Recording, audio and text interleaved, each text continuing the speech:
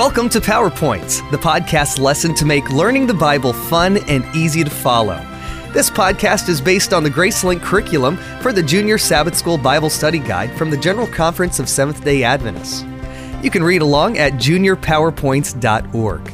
There, you can also download and subscribe to these podcasts under Resources or on iTunes.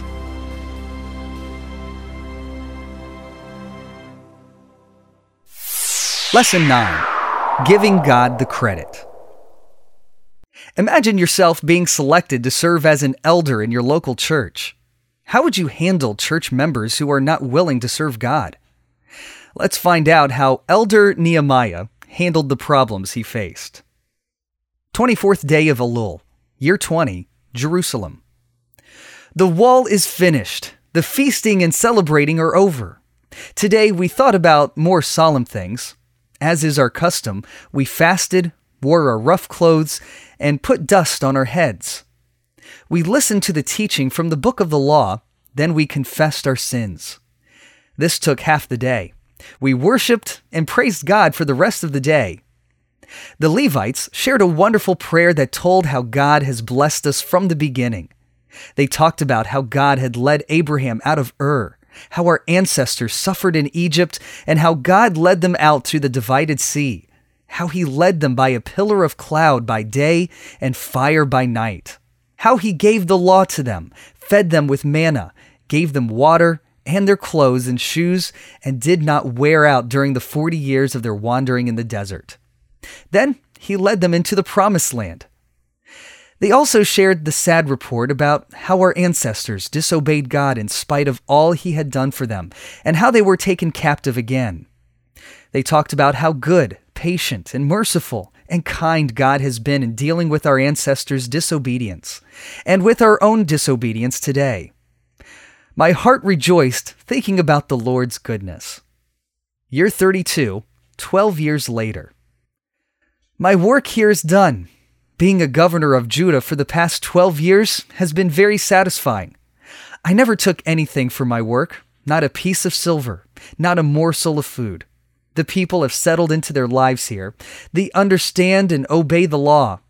The priests are doing their jobs. I'll be returning to Persia and King Artaxerxes. Sometime later, Susa, Persia. I've been fasting and praying for Judah because I've heard of terrible things happening there. I've asked the king to let me return to Jerusalem. Jerusalem. I can't believe what has happened while I've been gone. Eliashib, the high priest, let someone in his family marry one of Tobiah's relatives. Imagine, Tobiah, our worst enemy, the person who gave us so many problems when we were rebuilding the wall. God told Moses long ago that Tobiah's people shouldn't even be allowed near us. That's not the worst. Eliashib gave him a room in the temple. And not just any room, but the room for the tithes and offerings that belonged to the Levites, musicians, and gatekeepers. I was very upset about this. I threw out all of Tobiah's things and ordered the rooms to be purified. Next, I brought back the things that belonged there, such as the grain offerings and the incense. Then I found out that the Levites and musicians had gone back to farming because the people weren't supporting them. So I went and brought back the Levites and musicians. Then the people brought their tithes, and I put them in the storerooms. I put the priest Shelemiah, the teacher Zadok, and the Levite Pedaiah in charge. Hanan, Zaccur's son, will assist them. They are honest men. I know they can be trusted to do their work well.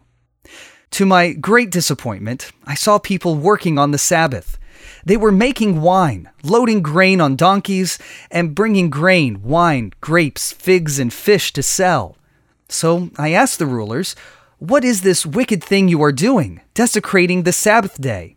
Didn't your ancestors do the same things, so that our God brought all this calamity on us and on this city?" I couldn't believe they hadn't learned their lesson. So I ordered that the city gates be closed from before sunset on Friday until the Sabbath ended. I even put my servants at the gates. Once or twice, a few merchants spent the night outside Jerusalem. I warned them that if they did it again, they would never trade in the city on any day of the week. After that, they never came back on Sabbath. Then I ordered the Levites to purify themselves and to guard the city gates to make sure the Sabbath was kept holy. None of this was easy, but it had to be done. I had to remind the people to live God's way. I think everyone is on the right path again. Thank God for his patience and mercy toward Israel.